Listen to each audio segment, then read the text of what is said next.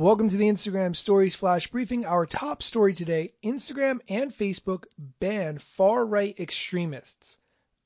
This comes from theatlantic.com.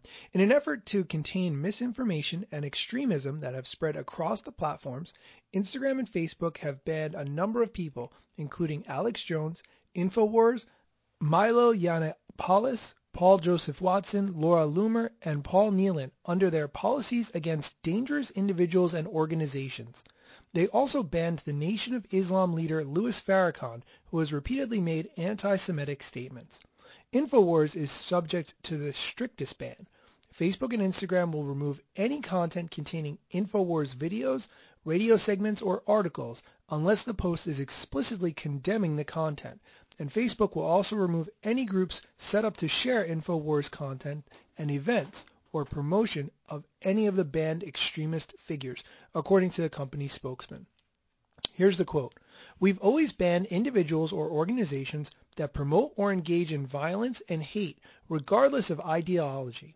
The process for evaluating potential violators is extensive, and it is what led to our decision to remove these accounts today."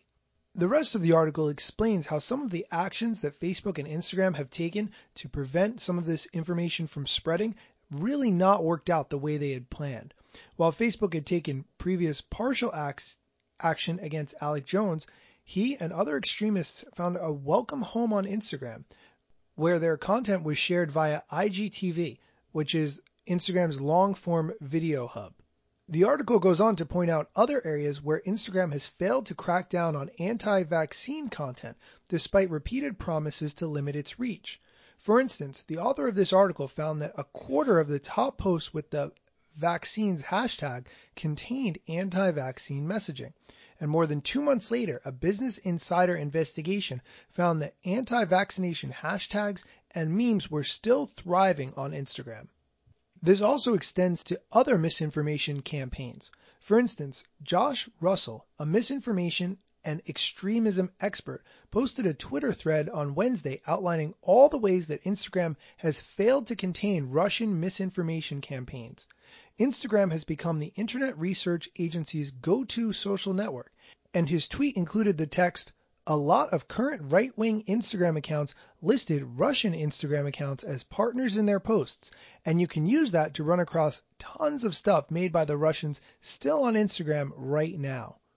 Certainly, Instagram and its parent company Facebook need to do a better job of keeping this playground safe for everyone to enjoy. And now on to the question of the day. What is the best way to get real followers on Instagram? I feel like I talk about this hack all the time, but every time I explain it, people are surprised that it exists. If you go into the Instagram settings, you have the ability to connect your phone book to your Instagram account. What that lets you do is upload your phone book and find everyone's Instagram account who you have in your phone book, whether they're your clients, friends, or anyone else whose number or email address you've saved since you've had your phone. If those people see a connection request from you, they are more likely to follow you back because they know who you are. They're familiar with you. And even if your account may not have the content that you wanted to have yet, they still already have a pre-existing relationship with you and therefore are much more likely to want to follow you back. This is a great, very quick way to build up your following very quickly with people who actually know you and care about your content. That's it for today's Flash Briefing. If you'd like to hear more, check out my podcast, The Instagram Stories, which you can download from wherever you get podcasts. And if you're interested in making a Flash Briefing, perhaps you already have one or you want to improve your Flash Briefing, check out the interview that I did on Emily Binder's podcast, Beetle Moment Marketing. It's episode number 33, and we go through the top 5 great tips for having a Flash Briefing. You can download that at bit.ly/BeetlePod33. Again, bit.ly/BeetlePod33. Thanks for listening.